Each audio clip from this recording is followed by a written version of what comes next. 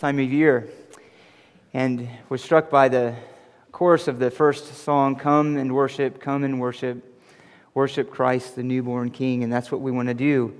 And we do that ultimately when we listen to His Word with hearts set to obey, set to respond to Him with the affections of our hearts and give Him all of our lives, for He has purchased them and He is worthy of them. Let's come to Him first in prayer, and then we'll open His Word.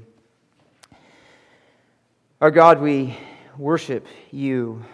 We respond to You and who You are and have revealed Yourself to be in all of Your glory, and most magnificently in the glory of Your work of redemption through Your own dear and beloved Son, who united Himself to humanity. You, our Lord, who walked among us in perfect righteousness, demonstrating a perfect life of love to God and love to neighbor, who went to the cross to bear our sin, to take the burden of our guilt, the consequences of our iniquity on Yourself as our substitute, and then went into the grave and rose 3 days later, defeating death, our great enemy, rising again that we might have life in Your name and by the Spirit.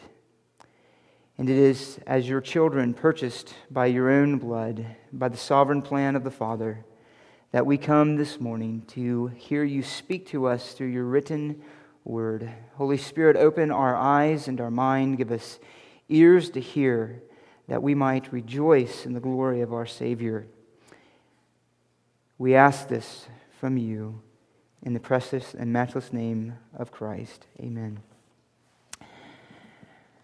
Well, it is good to be back with everyone this morning, as we've been away for several weeks, or I've at least been away for several weeks, and it's always a joy to be back. We miss you, or I miss you tremendously. Trish always gets on to me for that. I say we, and she's always going, "Who was with you?" And I have to remind her of our fellowship with the Trinity, but she's not convinced. She still thinks I'm a bit crazy. But nonetheless, I'm glad to be back with you, and I certainly missed being with everyone. And what a wonderful season and time of year to come back and to rejoice in the glory of all that God has done for us in Christ the Savior. He is our joy year-round, but we do have this season that we set aside uniquely and particularly to remember that great event of Christ uniting Himself to humanity, or the Son of God uniting Himself to humanity for our salvation. Now, Jesus Christ is by far, then, the most amazing, the most influential, and the most significant person that has ever walked the face of the world, or the earth. The history of the world pivots and it hinges on His appearing, the events of His life, and more significantly on the reality of His death and His resurrection for men. Now, it's not surprising that He would be so significant considering the reality of His person. The very testimony of Scripture, the very faith of the church throughout the ages has been the proclamation that He was and is no less than God the Son, through whom all things came into being. Indeed, Scripture declares that we exist through Him. Through Him. So if God walked among us, we would expect that His presence and His appearing would be a pivotal point in the history of man, in the history of His very own creation. And we would expect that the significance of this event would not only be His appearing, but the fact that the destiny of all men, the eternal future of all people, rest on our response to Him. Now, the significant event we recognize and celebrate this season is the moment of the Son of God uniting Himself to humanity by the power of the Holy Spirit in the womb of the Virgin Mary, who then delivered this child in the very humble surroundings in the small town of Bethlehem. That is what we celebrate. That is what we see a picture of on postcards. That is what we set our minds to uniquely focus on at this time of the year. Now, in theological terms, this uniting of the Son of God to humanity is referred to as, you know it, the Incarnation. The Incarnation. This comes from a Latin term which is defined in this way, and I quote, meaning, speaking of incarnation, in flesh. The incarnation defines the act wherein the eternal God the Son took to himself an additional nature, humanity, through the virgin birth. By that act, Christ did not cease to be God, but remains forever fully God and fully man, two natures in one person. End quote. That is the incarnation of the Son of God. Now, we could spend months on this single topic and not even begin to exhaust the height and the depth and the length and the breadth of all there is to consider and understand in this momentous reality. But we're going to take 2 weeks and we're going to cover what we can. And we're going to do so under 3 particular headings, and these are listed in your bulletin. First is the problem of the incarnation and the need to defend the reality of God uniting himself to humanity against the errors of those who would deny it. Second, we will consider the person of the incarnation, that he is the God-man in the one person of Christ. And thirdly, we will consider then the purposes of the incarnation, that he revealed the invisible God, redeemed fallen man, and brought us into fellowship with the Godhead. Now, we're going to look at the first of these this morning and begin the second one and then finish it, the third, next week. Let's begin then by considering the problem of the incarnation, guarding against error. Now, while the incarnation can be both defined and defended from the pages of Scripture, it is ultimately a mystery. We are entering into realms that are beyond the capacity of our natural and our human minds to understand. Paul confessed this as much in 1 Timothy 3:16 when he said this, "Great is the mystery of godliness," and he begins then by saying, "He who was revealed in the flesh." It is a mystery, and it is a great mystery. And it is in this area of mystery that Satan so often finds fodder for his tricks of deception, for misleading. As Peter warned, it is in those areas where things are hard to understand that the untaught and the unstable distort, in 2 Peter 3:16. And so it was that after the appearing of Christ and the proclamation of the gospel, after the coming of the Holy Spirit, that Satan wasted no time in seeking to confuse the reality of the person of Christ. And this is always his most effective means of attack. Satan's greatest weapon in his arsenal is not the persecution of the church, as we well know. As Tertullian said, the blood of the martyrs is the seed of the church. In other words, persecution tends to strengthen and to grow the church. That's not his greatest tactic. His greatest tactic of destroying the reality of the gospel and the worship of the one true God is through error. And sadly, this error often comes to those who purport to be true teachers in the church of God. Let me just remind you of Paul's own warning in Acts chapter 20, beginning in verse 29. And here he's speaking to the elders of Ephesus, warning them of those things that will come to them upon his departure. He says this in verse 29, "I know that after my departure, savage wolves will come in among you, not sparing the flock. And from among your own selves men will arise, speaking perverse things to draw away the disciples after them." And so it was. Even during the time of the apostles and soon after their departure, that these savage wolves, as Paul calls them, came in under the influence of the spirit of demons, the spirit of Antichrist, to attack the nature of Christ, which is to attack the very nature of God himself. Listen to the warnings of the apostle John in his epistle, 1 John. In chapter 4, verses 2 through 3, he says this. Just listen as I read. "By this you know the Spirit of God. Every spirit that confesses that Jesus Christ has come in the flesh is from God. And every spirit that does not confess Jesus is not from God.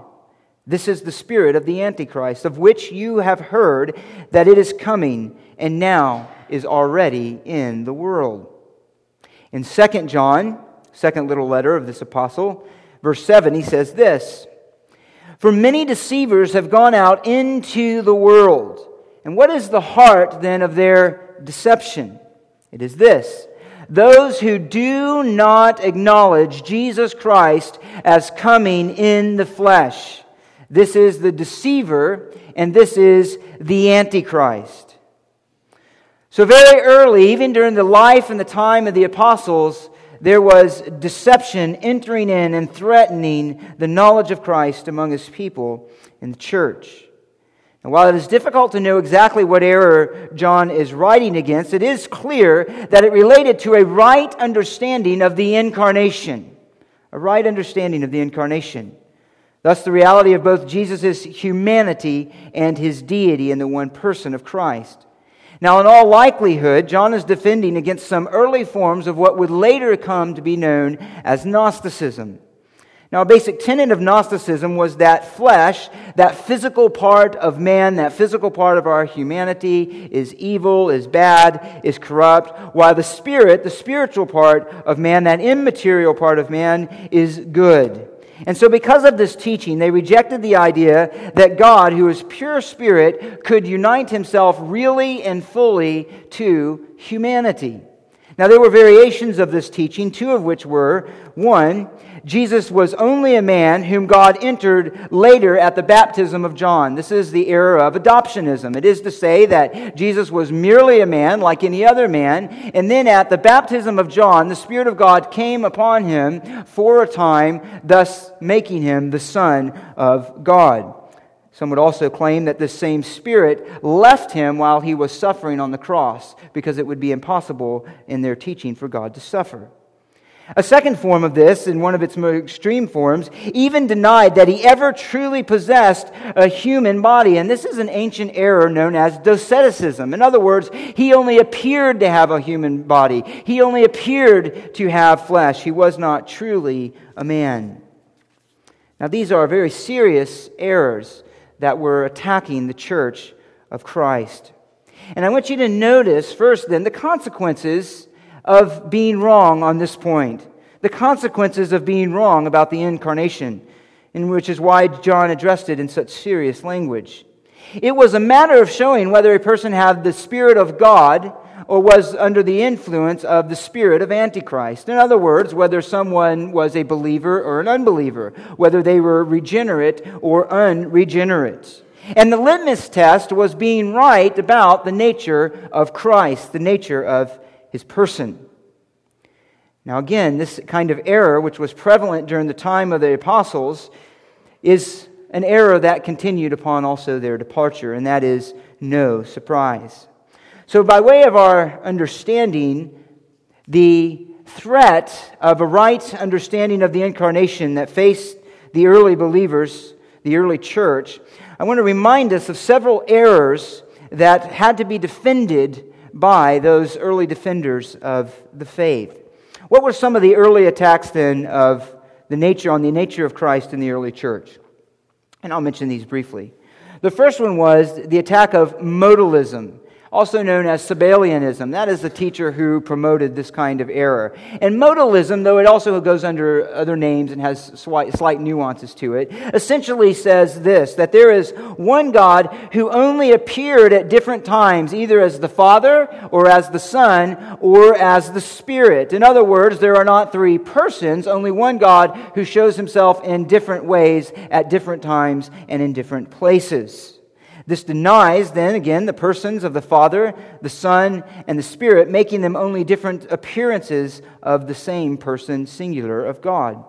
This denies the nature of God, and it destroys the atonement. A second error, and one you're probably more familiar with, which was for many centuries, actually, in some form, a threat to the knowledge of Christ, and it is known as Arianism. which began with a bishop by the name of Arius, thus the name Arianism, although when the battles were really heated up, Arius was actually dead at that point, but it was his followers who were continuing on his teaching that needed to be addressed. Now, Arianism claimed at its heart this, that Christ was a created being, that he was the first of God's creation. He was an ultimately glorious being. He was like no other being, but he was not the uncreated God. He was not eternal God. He was of a similar substance as God, but he was not of the same substance of God. This then denied his deity and made Christ a creature, a created being. Another error that faced the church was that known as Apollinarianism. And this error taught that the one person of Christ had a human body, but not a human mind or spirit, and that the mind and spirit of Christ were from the divine nature of the Son of God. In other words, he taught then that he was something less than what it means to be fully human, and it denied his full humanity. Another area was known as Nestorianism. And Nestorianism taught that there are two separate persons in Christ, a human person and a divine person. And this is very close to the idea of adoptionism, which says that there was the human person of Christ, that then another person, the Son of God, came to reside in the same body. This confused biblical revelation, which always speaks of the one singular person of Jesus Christ. The last one I would mention is known as Judaism. You won't be required to spell that correctly. But Judaism claims that Christ had one nature only. That is, that the human and the divine nature combined to make one new nature. In other words, it was something less than fully divine, less than fully God, and it was something less than fully human. It was this third kind of being, as it were, and which then denied both his true humanity and his true deity, causing even a break in the Trinity. For if Christ was something less than God, then God himself, as the three persons, would cease to exist. Now, all of these heresies contradict Scripture, the testimony of the church, and eliminate Christ's ability to be the perfect atoning sacrifice and mediator. In other words, the errors that face the church regarding the nature of Christ are not simply theological quibbles. They're not preferences. They get at the very heart of the gospel. If Christ was not fully God, then his death would not be sufficient to atone for the sin of countless millions of people, nor would his life be sufficient to count for the righteousness of that same number. If Christ were not fully man, then his life and death could not be a substitute for what is required of humanity in obedience to God, nor would his suffering be what is required of man as a consequence for their sin. In other words, in order to be our Savior, he needs to be both fully God and fully man.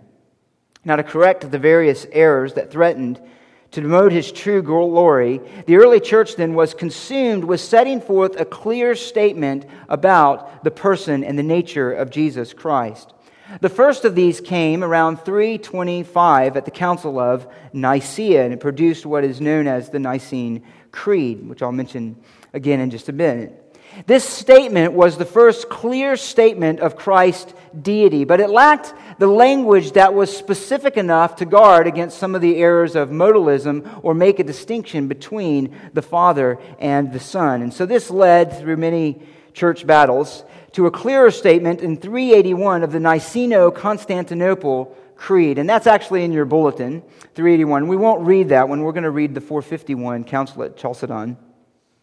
But the Niceno-Constantinople Council clarified the statement regarding Christ and his humanity and added the confession, or a clearer confession, of the deity of the Holy Spirit. And as a matter of fact, what's often presented as the Nicene Creed is in reality this Niceno-Constantinopolitan Creed. Now, the culmination of these efforts, however, came in 451 at the Council of Chalcedon. This is the standard Orthodox statement of the church that has stood the test of time and remained the clearest statement about what the Bible reveals about Jesus Christ. Now, before we read this, and we'll read it together, it's important to note that some who deny the inspiration of Scripture and deny the deity of Christ argue that these councils represent the church defining her doctrine. I have been in these discussions before. Maybe you have too. They claim then that it could have gone either way, that it was just the decision of men. It could have said that Christ was God or Christ was not God. We just happened, by happenstance almost, to end up with our confession of Christ as God. However, this is false. The confession of the church was based on the reality of the person of Christ, the teaching of Christ, and the proclamation of the apostles in the New Testament. The reality of the person of Christ as being fully God the Son and fully man and Messiah was the very truth for which many Christians were laying down their lives and dying in the early years of the church. As a matter of fact, one of the earliest inscriptions of pagans mocking Christian worship showed a man on the cross with a donkey's head and with an inscription underneath it that says, Alexamonius worships his God. Because that was the testimony of the church, that the crucified Christ was none the less than God, the maker of all things. Indeed, the very reason that Christians were tortured and were put into prison and were put to death in the early years of the church is because they refused to acknowledge the divine testimony of Caesar. In other words, refused to participate in emperor worship and acknowledge him as God because they claimed there was one God only, and that who was Jesus Christ, the Son of the Father. So the early councils and orthodox statements of doctrines were articulations of the faith of the church since the coming of the Spirit. And this is a very important point for us to understand. The councils were not defining faith, but clarifying and defending it against error. It affirmed the faith of the church and her proclamation of Christ since the beginning of the gospel. Now, one of the most significant of these statements is found in 451 of the Council of Chalcedon. Look in your bulletin. It's in a handout. It's in one of those little handouts, and this is the statement, and you can just follow along with me as I read it, and then I'll simplify it afterwards. We then, following the Holy Fathers, all with one consent, teach men to confess one and the same Son, our Lord Jesus Christ, the same perfect in Godhead, also perfect in manhood, truly God and truly man, of a reasonable or rational soul and body, consubstantial or coessential with the Father according to the Godhead, and consubstantial with us according to the manhood. In other words, fully possessing the nature of God and fully possessing the nature of man.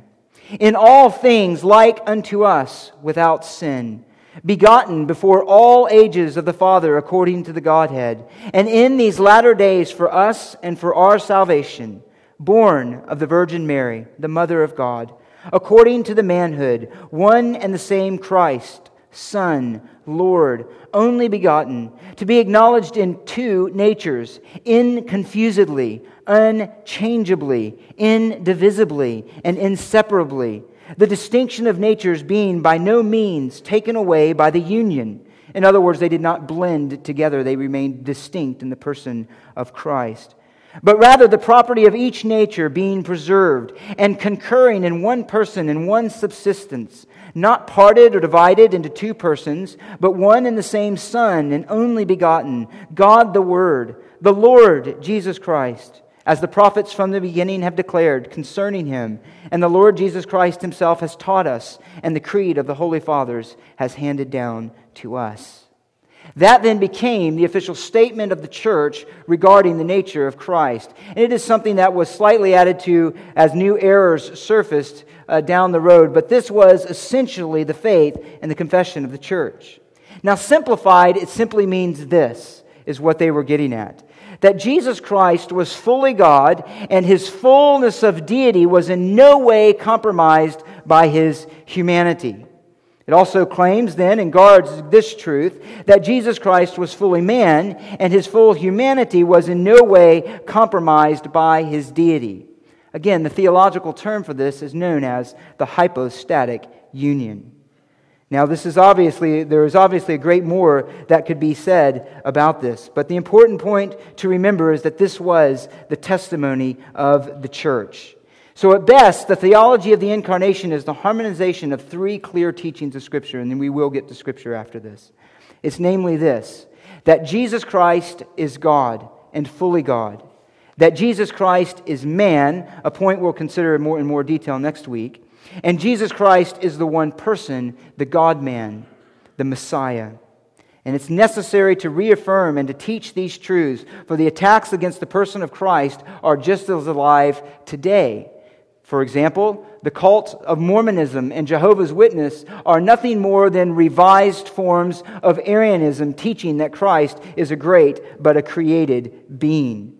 The Word of Faith movement has such teachings as to say that Christ, as a believer, is just as much an incarnation as was Jesus of Nazareth. Kenneth Hagin says that. Gloria Copeland says that we are the Word made flesh, just as Jesus was. And it goes on and on. The point is that the error and the confusion confronting the person and the nature of Christ is just as real today. Now, to set this in its right context, we have to understand that this is a mind-blowing reality in any age, and it's understandable why men have grappled with it so much and how error could so easily creep in among the people of God. It's far beyond the capacity of our mind to fully comprehend and certainly to invent. And there's nothing in the history of the religions of man that even comes close to being compared to the reality of the incarnation of the Son of God. There were certainly mythologies, particularly Roman or Greek mythologies and others, of gods inhabiting people, or gods that were basically like superhumans, but this is nothing like the incarnation of the Son of God in the person of Christ. First of all, because those gods were lesser gods. They were not the singular, infinite, eternal, and self-existing God who by His power spoke all things into existence. Secondly, any similar attributes the mythological gods shared with humanity or inhabiting a person is far different than the infinite, almighty person who is God the Son, uniting Himself forever to humanity for our salvation. And thirdly, in none of the so-called mythologies did those so-called gods do this to give themselves to suffer in place of the ones they created. In other words, the reality of the incarnation is utterly unique. It is the true revelation of God. Now, to understand this, and this is where we'll end it today on this point, to understand the magnitude of this, to understand the weight of it, to understand the fullness of it, to understand the reality of Christ in the manger, we must begin by grasping who it was that became incarnate. In other words, we must begin by understanding His deity. And there's no better passage to start with than in John chapter 1. So go ahead and turn over there. We'll be looking at a few passages just briefly. John chapter 1, words that we're very familiar with, but let's be reminded of them again this morning. Now, as I said, the fact that Jesus Christ is God was the tremendous catalyst of the early church in recognizing the reality of the triunity of God. In other words, that the singular God exists as Father, Son, and Holy Spirit. And this was, again, the testimony of the church and the unified confession of the apostles from the earliest date. That Jesus Christ is God, that He is fully God, was an undeniable fact. And yet, to say that was also to say that Jesus Christ was not the Father, and nor was He the Spirit. So the monotheism of Judaism, which was correct, was now made to include three persons. This was a mind-blowing reality.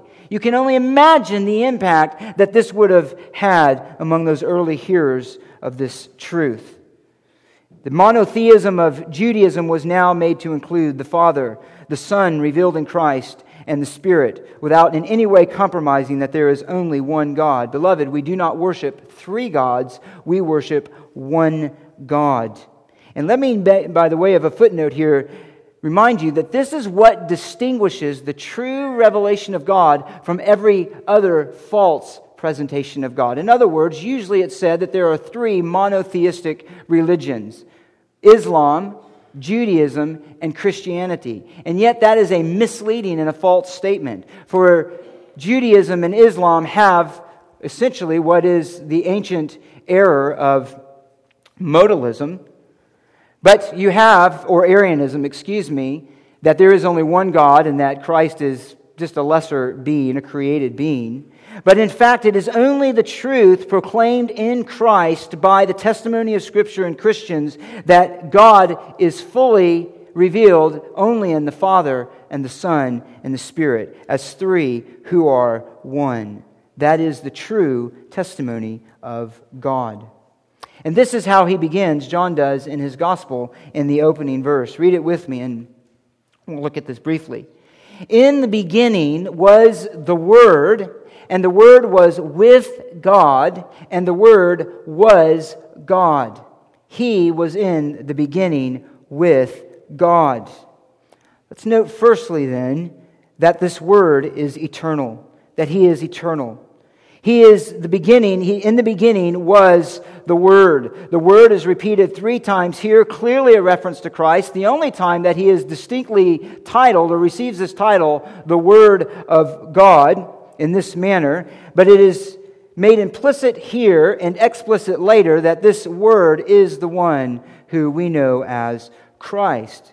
Indeed, in verse 14, this Word became flesh and dwelt among us, and we saw His glory. Glory is of the only begotten from the Father, full of grace and truth, which we'll look at more next week. And the very remainder of the gospel is an unfolding of this reality that this eternal Word is the one who united Himself to flesh and revealed Himself to Israel. He is the Son of God incarnate. Now he begins with the words, in the beginning. In the beginning. That is then the beginning of creation. And these parallel the words of the first words of the Bible in Genesis 1:1. In the beginning, God created the heavens and the earth. In the beginning, that time when everything that we see was not, but yet came into being by the creative power and the creative word of God. It is by the breath of His mouth that all of these things came into being. Now, one has noted that the study of physics tells us that matter and time and space must all occur together. If there is not matter, there can be no space or time either. In other words, everything that we know as basic to our physical existence came into being at this time. Even time, as we know it, came into being at creation. Now, these are the very opening words of the Bible to establish the fact that God was before creation. He was before the things He brought into being. Therefore, He has all authority, and all creation is dependent on Him. John here in these opening words of his Gospel expands that to include the eternal Word, the one who would become Jesus Christ, or be known as.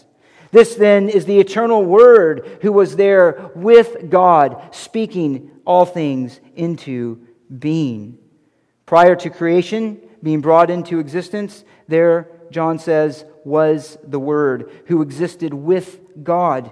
Here marking His distinction from God the Father. By saying with God, it is to say He was in intimate communion and active fellowship with the Father, marking Him as distinct but equal to the Father. Indeed, He says it directly right after that, and the Word was God.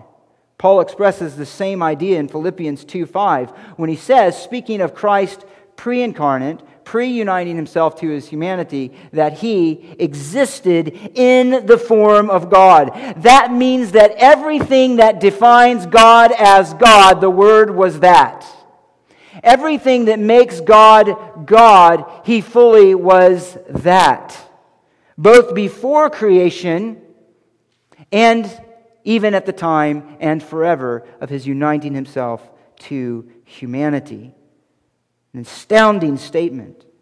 Jesus alludes to this in John 17:5, when as the incarnate Son, He is praying back to the Father, and He longs for, as Jesus said, the glory I had with you before the world was. That eternal glory that I shared with you, that eternal communion that I shared with you, that intimate relationship and fellowship that we had before all things came in into being.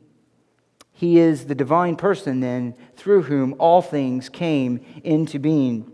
Indeed, that's what he says in verse 3. All things came into being through him, and apart from him, nothing came into being that has come into being. In him was life, and the life was the light of men. In him was eternal life, as John will unfold to us, and it is in him that we have life. But here, notice then, not only is he eternal, but he is the creator of all things. There is not one thing that we can set our eyes upon in all of creation or consider that exists apart from the reality of Christ bringing it into existence, and apart from the reality of Christ sustaining it by his own glory and power. Now, I want to make this point in just one other text. Turn over to Colossians. Turn over to the book of Colossians chapter 1. Colossians chapter 1. Again, another text that you're familiar with. I will remind you of it here. Colossians chapter 1, verse 13, he begins this praise of Christ and of God's work in his Son. In salvation, he rescued us from the dominion of darkness and transferred us to the kingdom of his beloved Son, in whom we have redemption, the forgiveness of sins. And then, in verse 15, he begins this magnificent description of the glory of Christ. He says, "He is the image of the invisible God, the firstborn of all creation. For by him all things were created, both in the heavens and on earth, visible and invisible, whether thrones or dominions or rulers or authorities. All things have been created through him and for him. He is before all things, and in him all things hold together." Now look back at verse 15, and notice what he says there at the end of the verse. He is the firstborn of all creation. The term there that you might have heard is protokos. Now, this idea of being firstborn has caused some to struggle, because it sounds like, well, does that mean then that maybe the Arians were right and there was a time when Christ was not and that he was brought into being? Is that what Paul is affirming here? This certainly was one of the texts that they turned to. However, that is precisely the opposite of Paul's point and the testimony of the rest of Scripture. Let me just observe with you two things that Paul is saying and that he is arguing. First, let's notice the term protokos, or firstborn. It can refer to chronological birth order. For example, it's used that way in Luke 2:7 when speaking of Mary, that she gave birth to her firstborn son. The Christ child was the first child to break the womb of Mary. And it's used that way at times, but it often has the idea of preeminence. For example, and I will just read these to you. In Exodus 4:22, obviously in the Septuagint, the Greek translation of the Old Testament, this term is used to speak of Israel. He says this, "Then you shall say to Pharaoh, thus says the Lord, Israel is my son, my firstborn, the preeminent of all of the nations of the earth." He was not the first nation, but it was the preeminent nation of all of the earth through whom God would reveal himself. In Psalm 89:27, speaking of David, again, this term is used in the Greek translation. "I shall also make him," speaking of David, "firstborn, the highest of the kings of the earth." In other words, David was not the first king.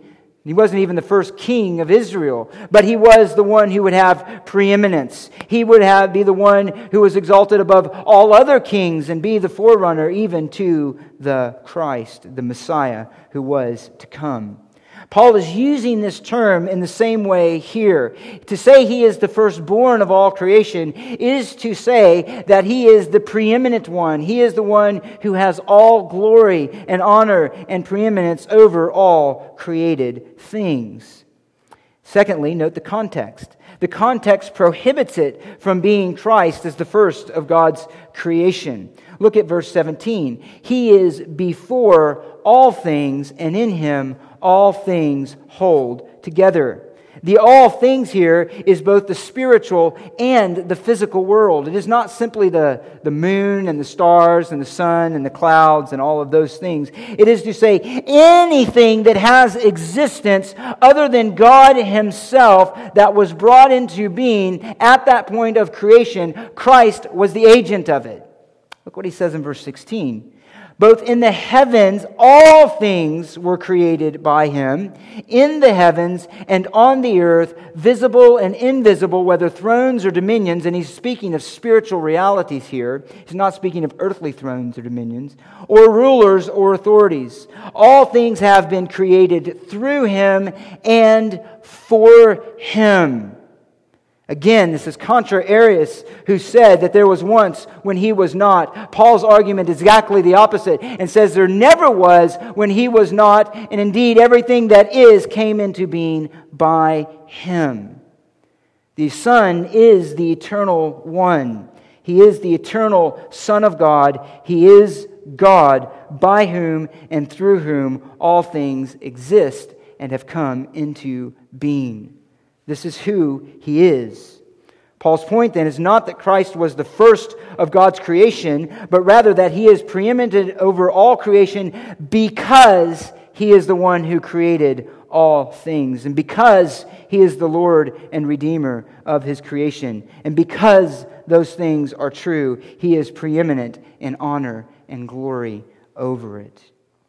Christ is then, or the Son of God is, the eternal Word, the eternal uncreated God who brought all things into existence and then in the glory of glories united Himself to His own creation for our redemption and His glory.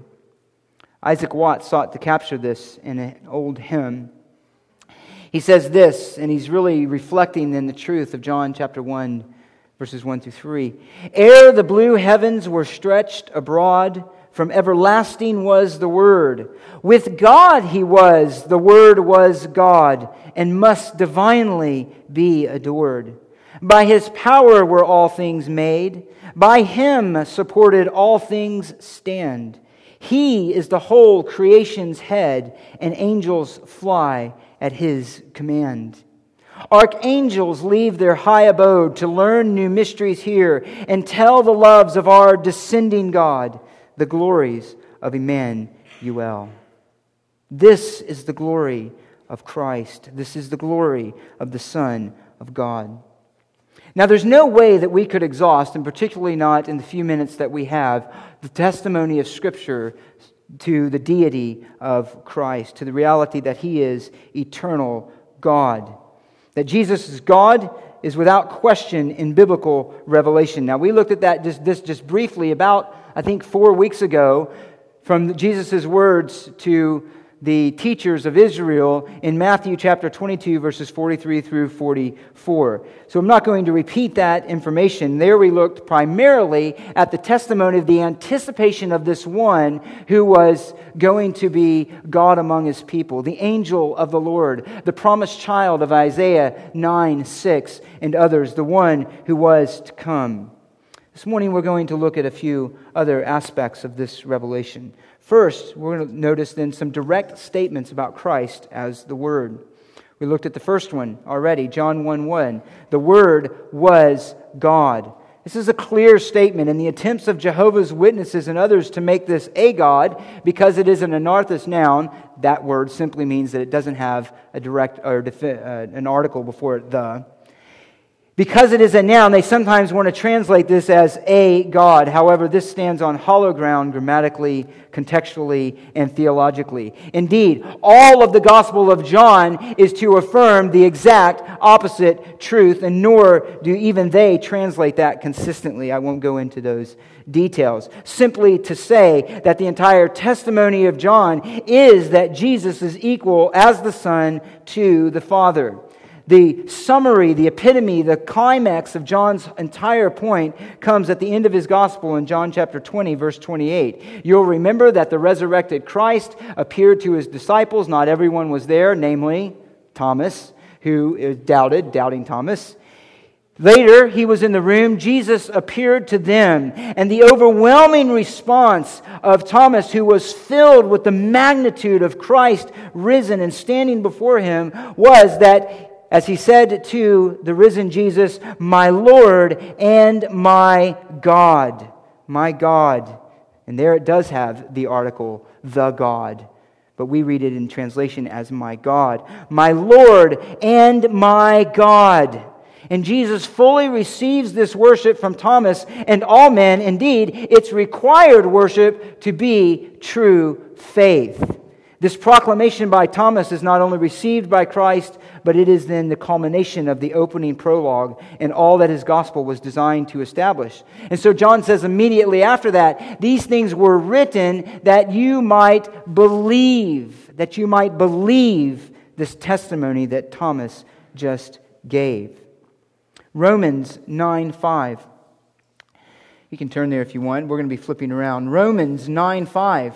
Again, Paul says it directly here in Romans chapter 9, verse 5. Speaking of Israel, he nonetheless says this. He says, and he's referring here to the great reality of the promises that were given to them. That they were the ones who were given the promises. They were the one who were given the covenant and the law and the temple service and the promises. In verse 5, whose are the fathers and from whom is the Christ according to the flesh, who is over all, God blessed forever. Amen. That is not a separate statement, God blessed forever, for sending Christ. It is a direct statement regarding the one who is over all, the one who appeared in the flesh, namely Christ, who is God over all. Over all. Hebrews 1:8 does the same thing. Hebrews chapter 1. The writer of Hebrews makes the same affirmation. Here, after already saying that He is the radiance of His glory, He is the one through whom the ages were made and sustained, that are upheld by the word of His power. After saying these things and exalting Christ above the false worship of angels that was around to some of these to whom the writer of Hebrews is writing, he says this, among other things, referring to the Son. He says in verse 8, but of the Son, he says, your throne, O God, is forever and ever, and the righteous scepter is the scepter of His kingdom. This statement is taken from Psalm 45:6 and is given to declare Christ's glory over the angels, and indeed declaring that Christ is the creator of the angels. He is their God. He is their Lord. He is their commander. 2 Peter 1:1 says this. Keep going back. 2 Peter, James, 1 Peter, 2 Peter. He opens up his letter in this way. Simon Peter, a bondservant of and apostle of Jesus Christ, to those who have received a faith of the same kind as ours, by the righteousness of our God and Savior, Jesus Christ. Our God and Savior, Jesus Christ. They're linking both those qualities of deity and His work of being Savior with the person of Jesus Christ. Secondly, note this, that He is equated with Yahweh in the Old Testament. And we've looked at this briefly last week. Let me remind you of two passages. John chapter 8, verse 58. Jesus, in a heated debate with, again, the leaders of Israel, makes this astounding claim. He says to them, in verse 58, Jesus said to them, truly, truly, I say to you, before Abraham was born, I am. And therefore they picked up stones to throw at Him, but Jesus hid Himself and went out of the temple. Why did they pick up stones to throw at Him? Is because they understood exactly what He was saying.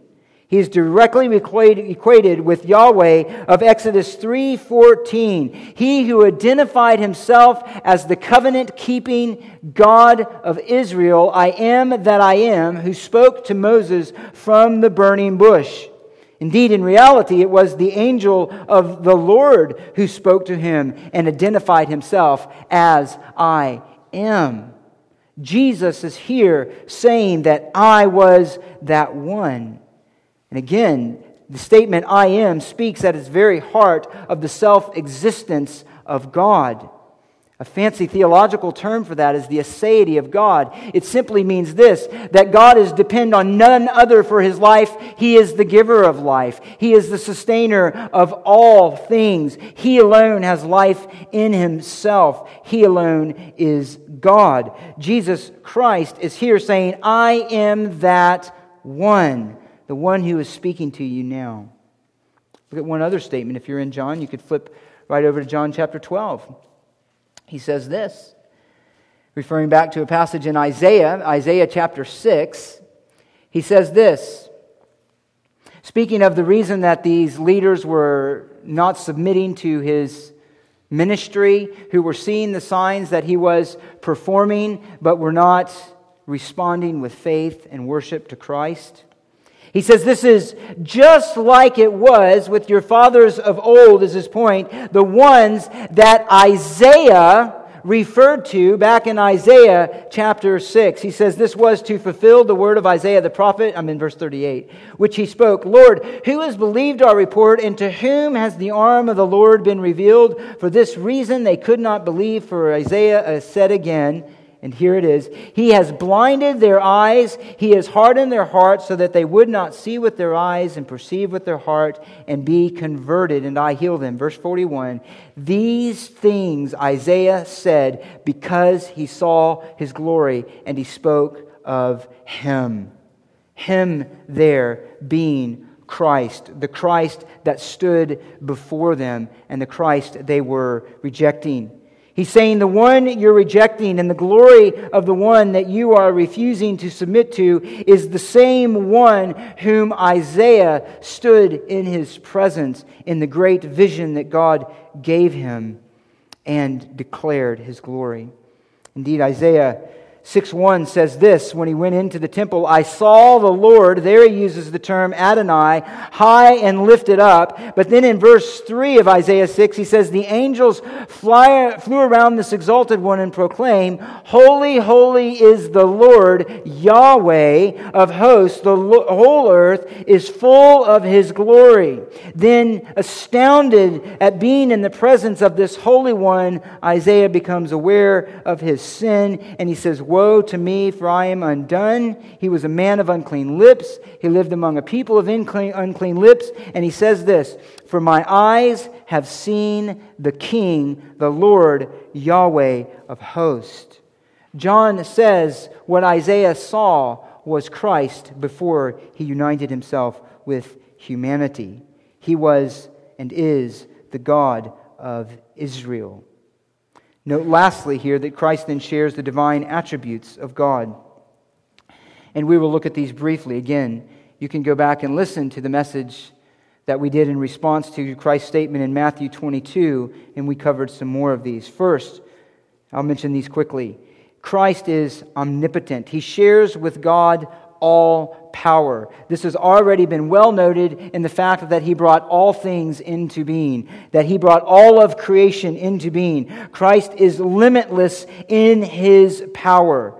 Creation was planned by God the Father, spoken, brought into being by Christ the Son, and then activated, in other words, actually carried out by the Spirit of God, the one we see even in the opening chapter of Genesis, who hovered over the waters. But it was Christ who was the agent of creation. There was no limit to His power.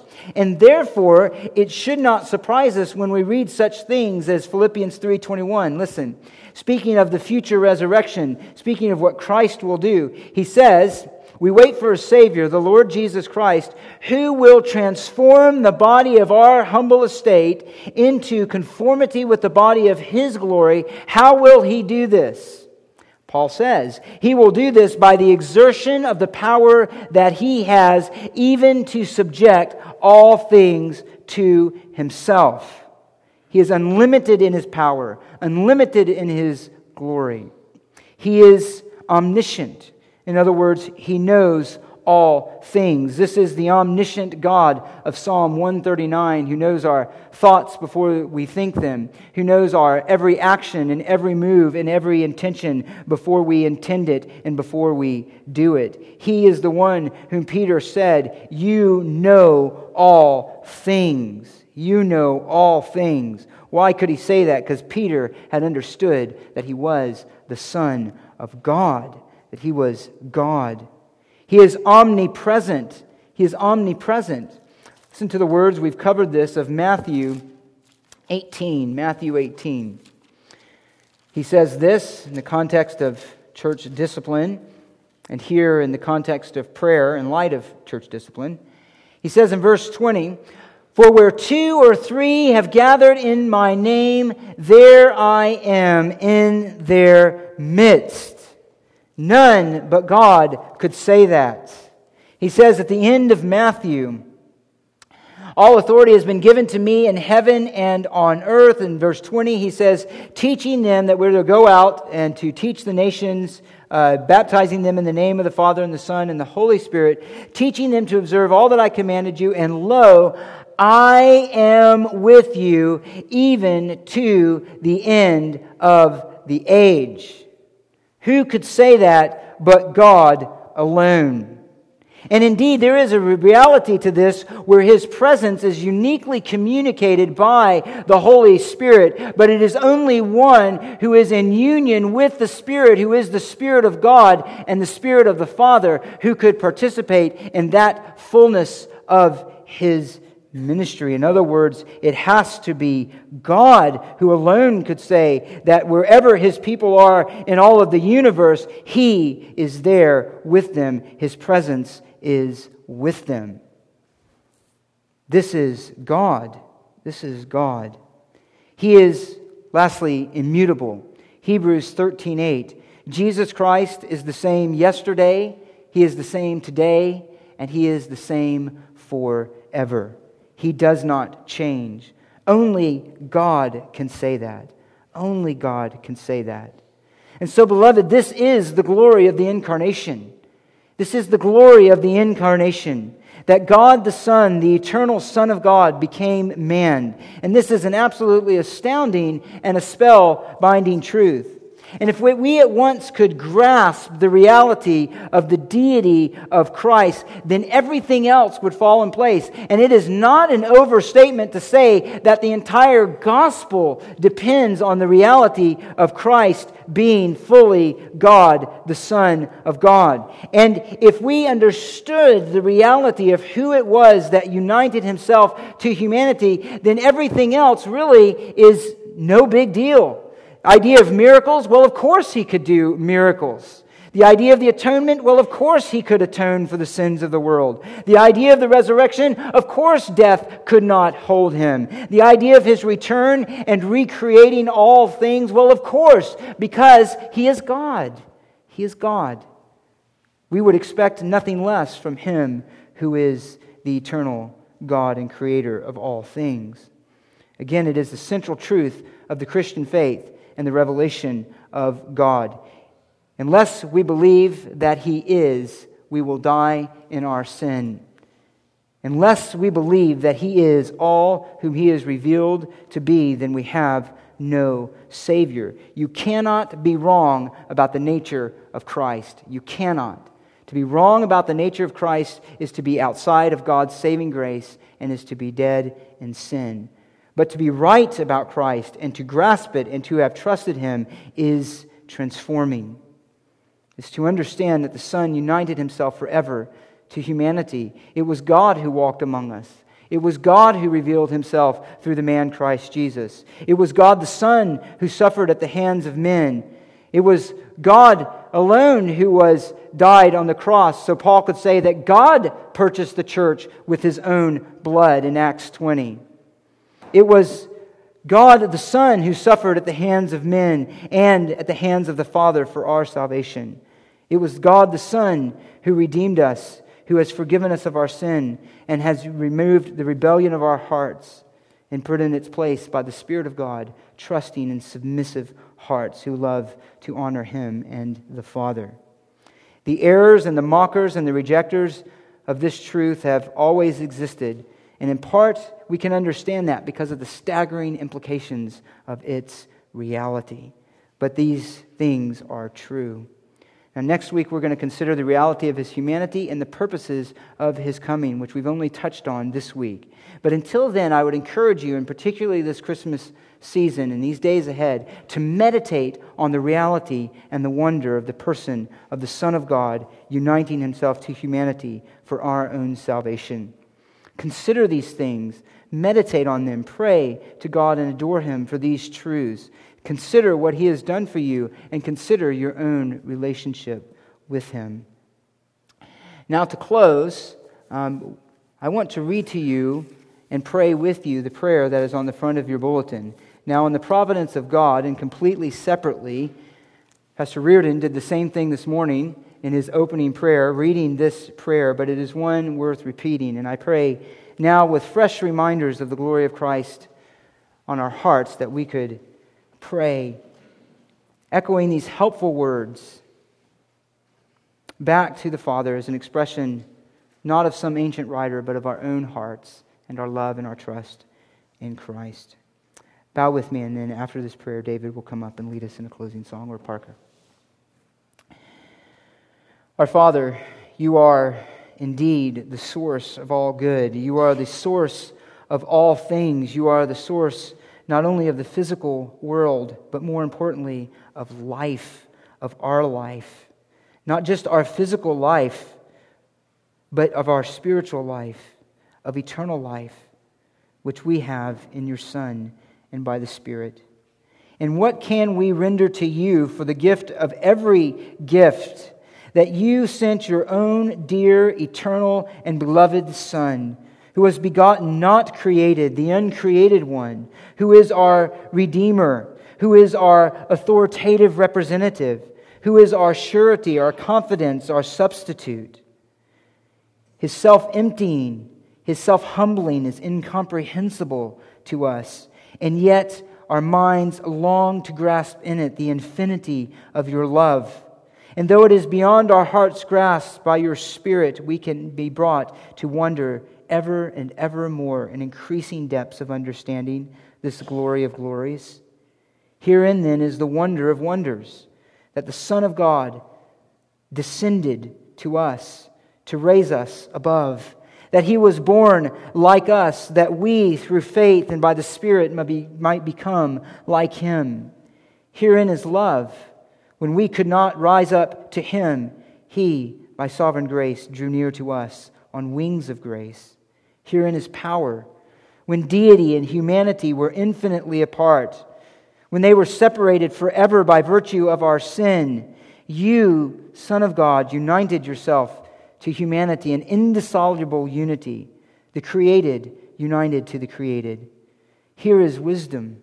When I was undone, like Isaiah in Your presence, with no desire to return to You, with no ability to return to You, no power of intellect to devise a way to recover myself from our sin, You came, God incarnate, to save us to the uttermost, and as a man to die our death, and to shed satisfying blood on our behalf, to work out a perfect righteousness for us. Take us, then, in spirit to those shepherds who heard the glorious announcement. Let us hear those same good tidings of great joy. Let us believe and rejoice and praise and adore with them. Let our consciences be cleansed by that cleansing blood of Christ. Let our eyes be lifted up in joy and trust and faith to a Father with whom we have been reconciled. Place us there with the animals to look upon our Redeemer's face and to adore Him. Let us with Simeon clasp that newborn child to our heart, embrace Him with faith, knowing that He is ours and we are His. What more could You give, and what less could You require? Nothing than all of our lives, affection for You, and to live in a way that Your glory is manifest in us. We thank You for the Son. May we worship and adore Him. We pray in His most matchless name, the name of the Lord Jesus Christ. Amen. David, thanks.